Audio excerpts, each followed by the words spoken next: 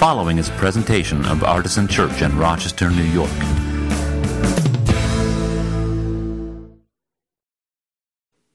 And next, I will read our second Bible reading. It's from Isaiah chapter 56, verses 3 to 7. Do not let the foreigner join to the Lord say, "The Lord will surely separate me from his people." And do not let the eunuch say, "I am just a dry tree." For thus says the Lord, to the eunuchs who keep my Sabbaths, who choose the things that please me and hold fast my covenant, I will give in my house and within my walls a monument and a name better than sons and daughters. I will give them an everlasting name that shall not be cut off. And the foreigners who join themselves to the Lord, to minister to him, to love the name of the Lord, and to be his servants, all who keep the Sabbath and do not profane it, and hold fast my covenant, these I will bring to my holy mountain and make them joyful in my house of prayer. Their burnt offerings and their sacrifices will be accepted on my altar. For my house shall be called a house of prayer for all peoples. Don't you love it when the scripture passage is the sermon? Like, what am I going to say that's better than that? And I love having Vila join us all the way from Finland to lead us in prayer and to read scripture with us. What a great privilege it is to be in community with each other across those many miles. And, the whole "there's a silver lining" thing is a little bit of a cliche at this point, but that is truly one of the silver linings of the Zoom church era, that we've gotten to know so many people who could never have joined us otherwise. And we're grateful for all of you, and so glad that you are part of our community. You're just as much a part of our community as the people who are sitting in these chairs right now. Thanks for being here. So I have a question for you. It's like the most interesting way to start any conversation. It's about the weather. This past week in Rochester, was it spring or winter? Somebody says yes. Good. Right. So that's actually it's like a quasi-philosophical question that I would be interested in knowing your answer to. Was it spring or was it winter?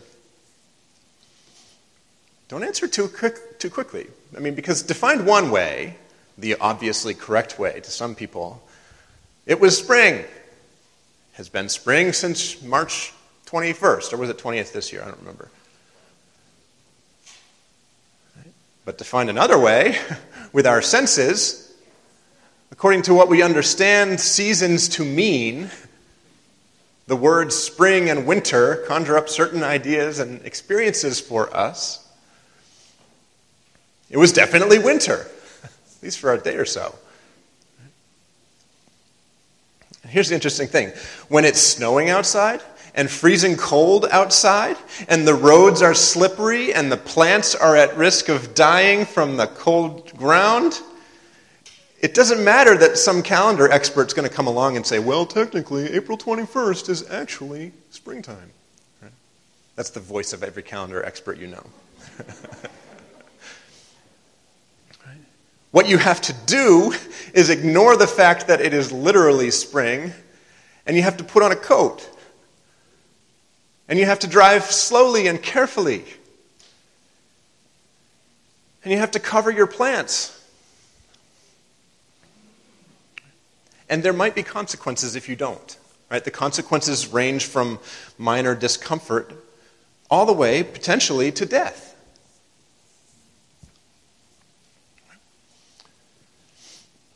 So today, I'm going to be talking about a person from the Bible who doesn't fit neatly into the categories that we might expect. A person who might be defined medically one way, but understand themselves in a different way.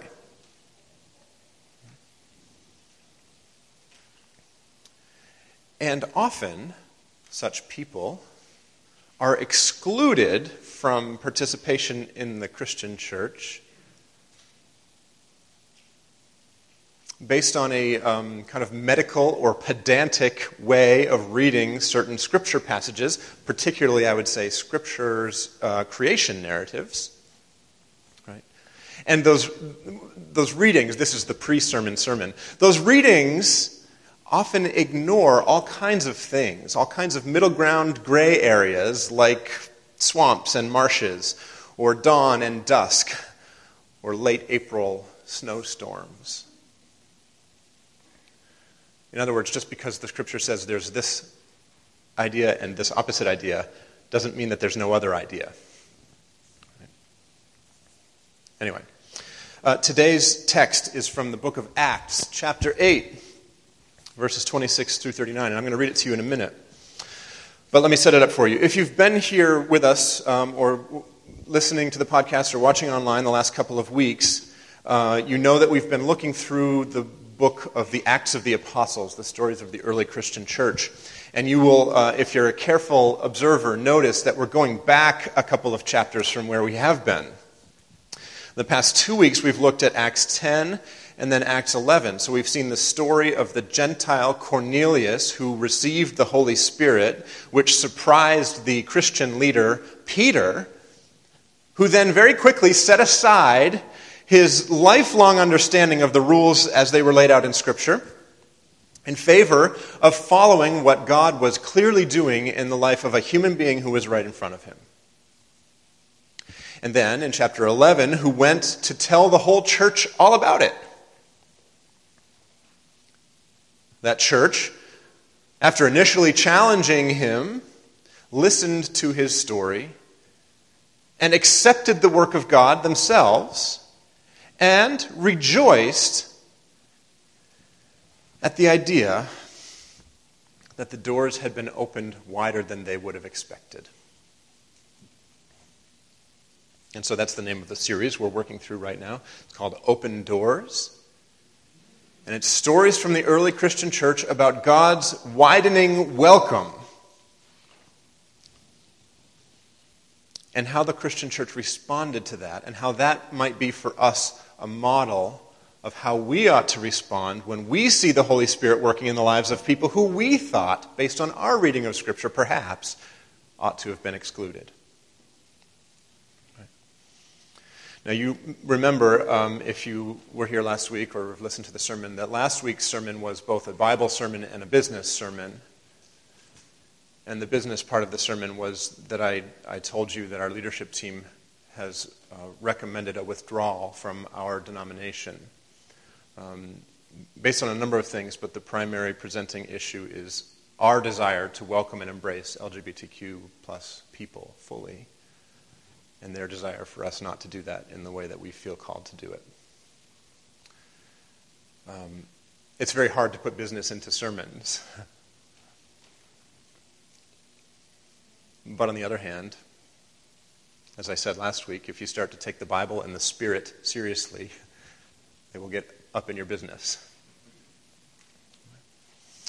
I'll tell you more about that at the end. I know that there's some even more businessy stuff that we have to do, and it's even less pertinent to a sermon, but it's important to all of us. And so I will be talking about that at the end of the service in a slightly extended experience of our announcements, just to give you a little heads up and warning.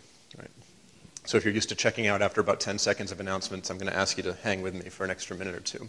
All right, so let's go back to chapter 8 now. Again, this is the story that comes before the story of Cornelius and Peter and the church in Jerusalem, but it's another powerful story. This is Acts 8, verses 26 through 39.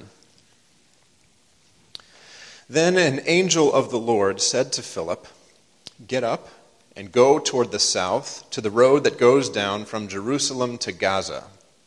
This is a wilderness road." So he got up and went. Now there was an Ethiopian eunuch, a court official of the Candace, queen of the Ethiopians, in charge of her entire treasury. He had come to Jerusalem to worship and was returning home seated in his chariot, and he was reading the prophet Isaiah. Then the Spirit said to Philip, "Go over to this chariot and join it." So Philip ran up to it and heard him reading the prophet Isaiah. He asked, "Do you understand what you are reading?" He replied, "How can I unless someone guides me?" And he invited Philip to get in and sit beside him. Now the passage of the scripture that he was reading was this: "Like a sheep he was led to the slaughter, and like a lamb silent before its shearer, so he does not open his mouth. In his humiliation, justice was denied him. Who can describe his generation? For his life is taken away from the earth." The eunuch asked Philip, "About whom, may I ask, does the prophet say this? About himself or about someone else?" Then Philip began to speak, and starting with this scripture, he proclaimed to him the good news about Jesus. As they were going along the road, they came to some water, and the eunuch said, "Look, here is water. What is to prevent me from being baptized?"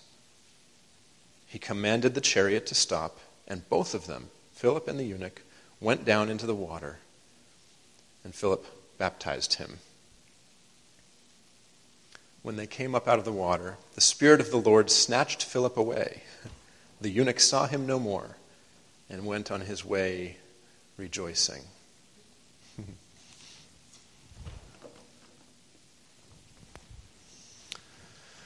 Okay, so let's take just a minute to think about who this person is, and then about why it's so remarkable that they were accepted so quickly by Philip. Right? So we don't have a name for this new convert. They're just described as an Ethiopian eunuch, a court official of the Candace, queen of the Ethiopians. In other words, this is a person who is a foreigner, of different ethnicity, and ambiguous gender. Right? They're all of those things. And from here on out, I will start using he and him pronouns to be consistent with what the biblical language uses, but I certainly wouldn't argue with you if you looked at this story and used they and them pronouns about the eunuch. And for what it's worth, if you tell me what your pronouns are, I will use them, whatever they are. Now, we've already talked in the past couple of weeks about why ethnic and national identity would be barriers to someone being quickly welcomed into the Jewish family and thereby into the early Christian family, which was emerging from Judaism itself. So this dark-skinned African who was active in the government of a foreign nation would certainly stand out when he went to the temple to worship. And not being fully converted to Judaism, he would have been an unlikely convert to Christianity. Because once again, you cannot separate early Christianity from its Jewish origins. But for the Ethiopian eunuch, it goes much deeper than that.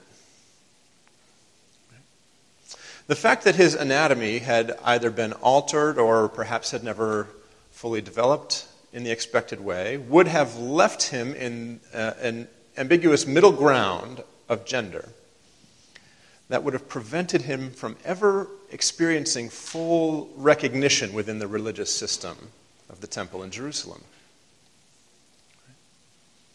In fact, the most likely result of his trip to Jerusalem, which, by the way, would have taken weeks, was that he would have been turned away. That he would have been barred from worshiping at the temple at all, and that certainly he would have been prevented from entering the inner courts. And the reason for that is that there are passages in the law of Moses that very explicitly prevent people from, like this eunuch, from being admitted into the assembly of God. Deuteronomy 23, for example, if you wanted to read it on your own time, is quite specific and precise in its exclusion of this particular individual. And texts like Leviticus 21 would have reinforced that concept and kind of one-upped it by clarifying that with this particular anatomical difference, he never could have been a priest, even if he had been born to the priestly tribe and been assigned male at birth. Those are the things that would have been required of a priest. Wouldn't have mattered in his case. There's a reason why you don't see Deuteronomy 23:1 on the posters at the Christian bookstore. Right?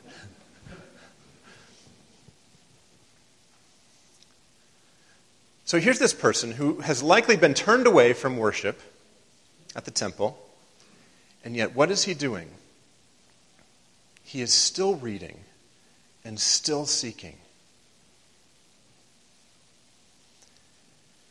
He's been told, most likely, that because of the very nature of who he is as a human being, he is not permitted to come close to God.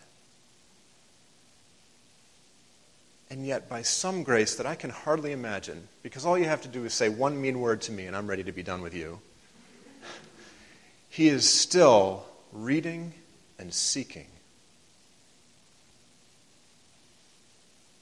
I wonder if you know anybody like that. Do you know anybody who's been told by the religious authorities of our day that they can't come into the house of God because of who they are? It's possible that you are a person like that. Perhaps your gender, especially if you are a woman or if you are transgender, has been a barrier to full participation in the religious communities that you have ever been part of. Perhaps your sexual orientation, especially if you are lesbian or gay or bisexual, but often also if you are asexual, has become a barrier to your full participation in the religious communities that you've been part of.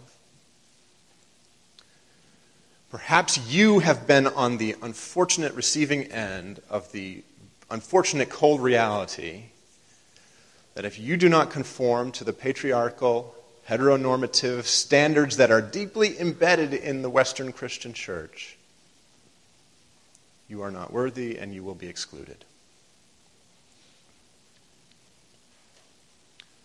Now, if that has been your experience personally, first of all, please let me tell you how sorry I am that that has been the case. And that I'm committed to making space for you. That we as a church are committed to reversing that trend in our midst. And that I am continuing to learn every day how to be a better pastor, and our community is learning every day how to be a better church. And we are far from perfect, but we are working. But also, for all of us, but especially for those who've had that kind of exclusionary experience, let me encourage you to find hope in the rest of the story of this Ethiopian eunuch, because in his persistent seeking, even in the face of exclusion, the Ethiopian eunuch finds God's grace and welcome. And he sparks another conversion along the way. So in his seeking, he's reading from the scroll of the prophet Isaiah, specifically from Isaiah 53. And you heard as I read the passage from Acts, the passage that he was reading, that said, like a sheep he was led to the slaughter. And so the eunuch has a question for Philip about that. First of all, he says, how can I understand this if no one will even let me in the room, right? That's not exactly what he said, but that's the sense I get from reading it. And then he asks the question, who is the prophet talking about here? About himself or about someone else? And if you, like me, come from a non-marginalized experience of life, that question might just sail right past you. But in my study of this passage, I've done my best to read sermons and essays about it written by people who have been marginalized, particularly because of their gender nonconformity. And their take is often that the eunuch saw some of his own experience in the passage and was maybe asking a little bit of the question to mean, is it possible that this is about me? Because when he reads the words, in his humiliation, justice was denied him,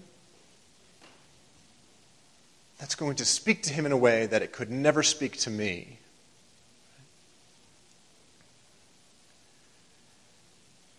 And if you are LGBT in America, if you are black in America, if you are anything other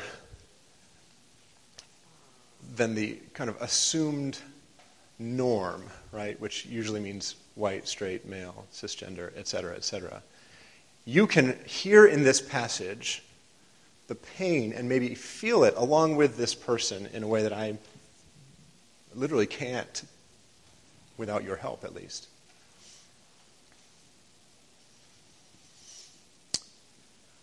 And so, Acts 8 continues. Starting with this scripture, the one that the eunuch has just asked him about, Philip proclaimed to him the good news about Jesus. Which I think first and foremost means, well, that passage is actually about Jesus, and let me tell you why. Right? But I wonder how long Philip stayed in that chariot. And I wonder how far through the scroll of the prophet Isaiah they got before their conversation ended. See, there in Isaiah chapter 53. But I wonder if they made it a chapter ahead, or 2 chapters ahead, or maybe even 3 chapters ahead to Isaiah 56, where if they made it that far, the eunuch would have read these words, which you heard Vila read before the sermon. Do not let the foreigner joined to the Lord say, the Lord will surely separate me from his people, and do not let the eunuch say, I am just a dry tree. I will give in my house and within my walls a monument and a name better than sons and daughters. I will give them an everlasting name that shall not be cut off. For my house shall be called a house of prayer for all peoples.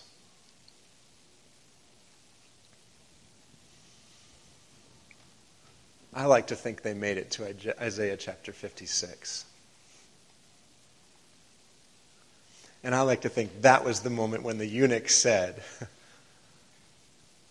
and maybe it took a minute because he was looking out the window, there's some water. What's to prevent me from being baptized?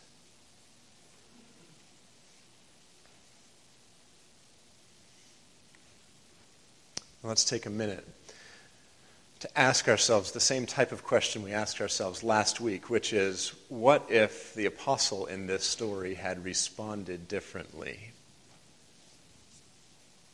What if when the Ethiopian eunuch said, look, here is water, what is to prevent me from being baptized? Philip had said, well, sorry, but you're a Gentile, you're from Ethiopia, you're different in all these ways. We haven't quite gotten to Acts 10 yet. What if he said, well, there's this other scroll, and it has this other thing in there about people who, and the truth is you're just sexually ambiguous and you're incapable of transmitting life, and you stand outside the purposes and categories of the original creation.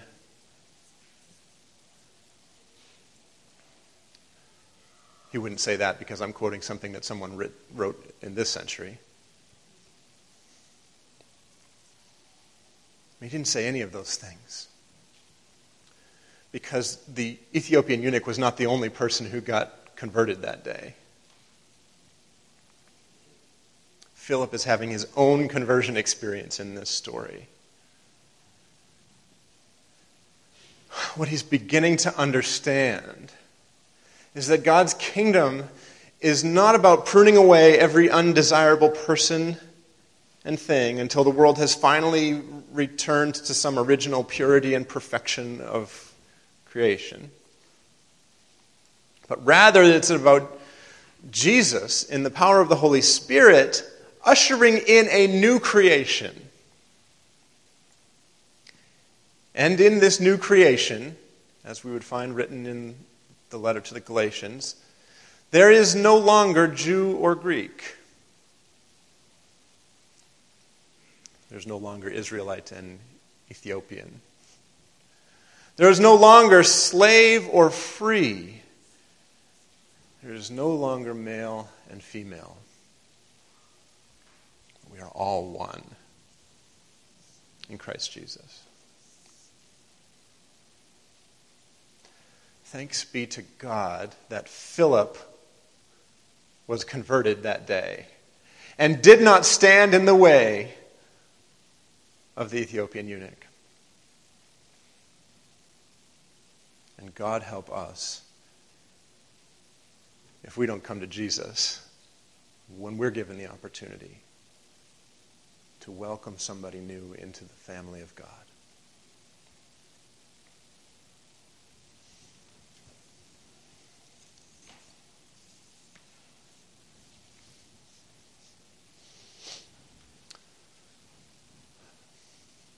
I'm not an altar call type of preacher.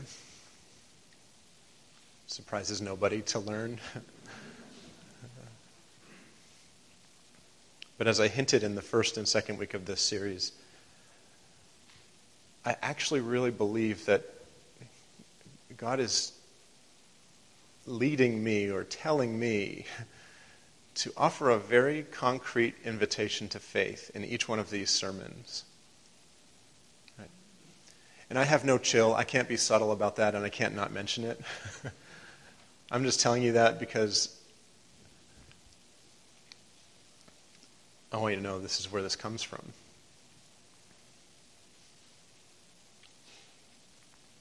And so I want to speak first to people who have been excluded. Especially if you've been excluded from full participation in the Christian church and community because of your race or ethnicity or nationality or gender.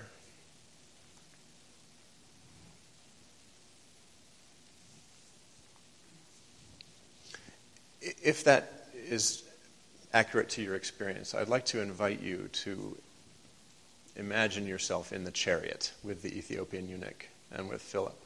Put yourself right up in there. Jump right up. Run over to the chariot like Philip did and get in. And I want to encourage you.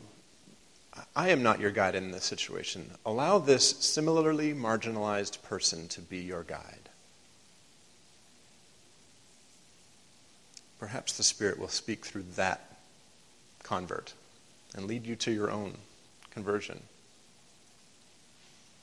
You remember what the eunuch said?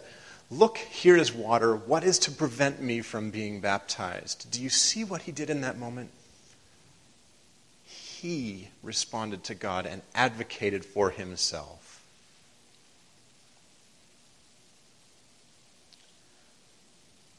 That is so powerful to me.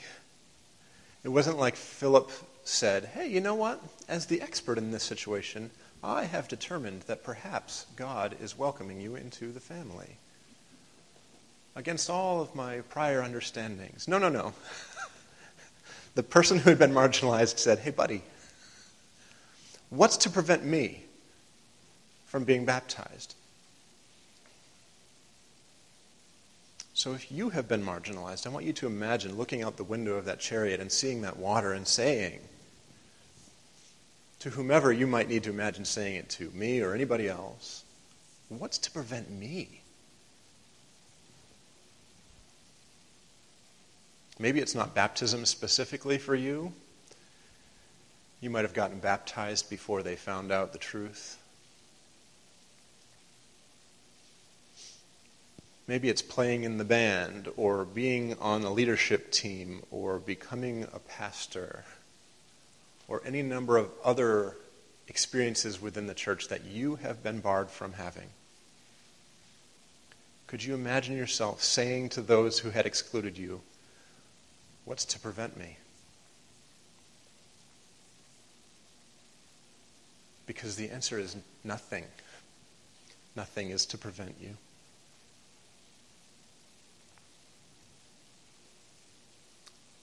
And maybe that's God's invitation, to say that truth to yourself.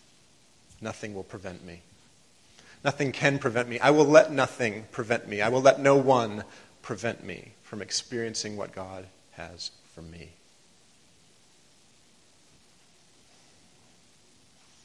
That's the first part of the invitation. The second one is to the Phillips who are listening. Those of you who, like me, have never been barred from anything based on your innate characteristics. Your invitation might be to open yourself, to become obedient, to follow the lead of the Holy Spirit as it is conveyed to you through the body of marginalized people you know. And your call, if you are like Philip, is to prepare yourself to give the correct answer to that question. What is to prevent them from? Fill in the blank, and then realize that the answer is nothing, certainly not me.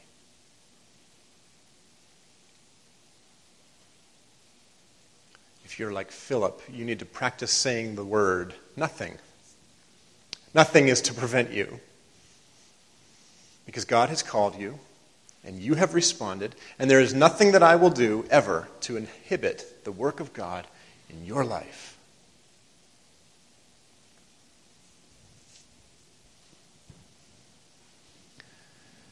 And then we can all, now that we're on the same page, imagine the last part of the invitation. Do you remember who jumped down out of the chariot into the water? Which one of the characters? They both did. So let's all jump out of that chariot together. Let's all have our come to Jesus moment together. Let's all get converted together. Let's all jump down into the waters of baptism and ready ourselves for this new creation that Jesus is continuing to usher in the power of the Holy Spirit.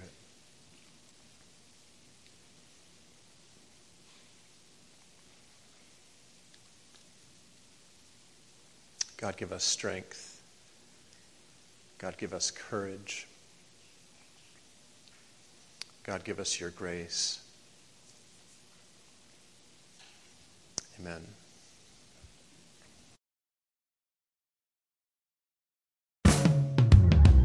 For more information, visit us at artisanchurch.com.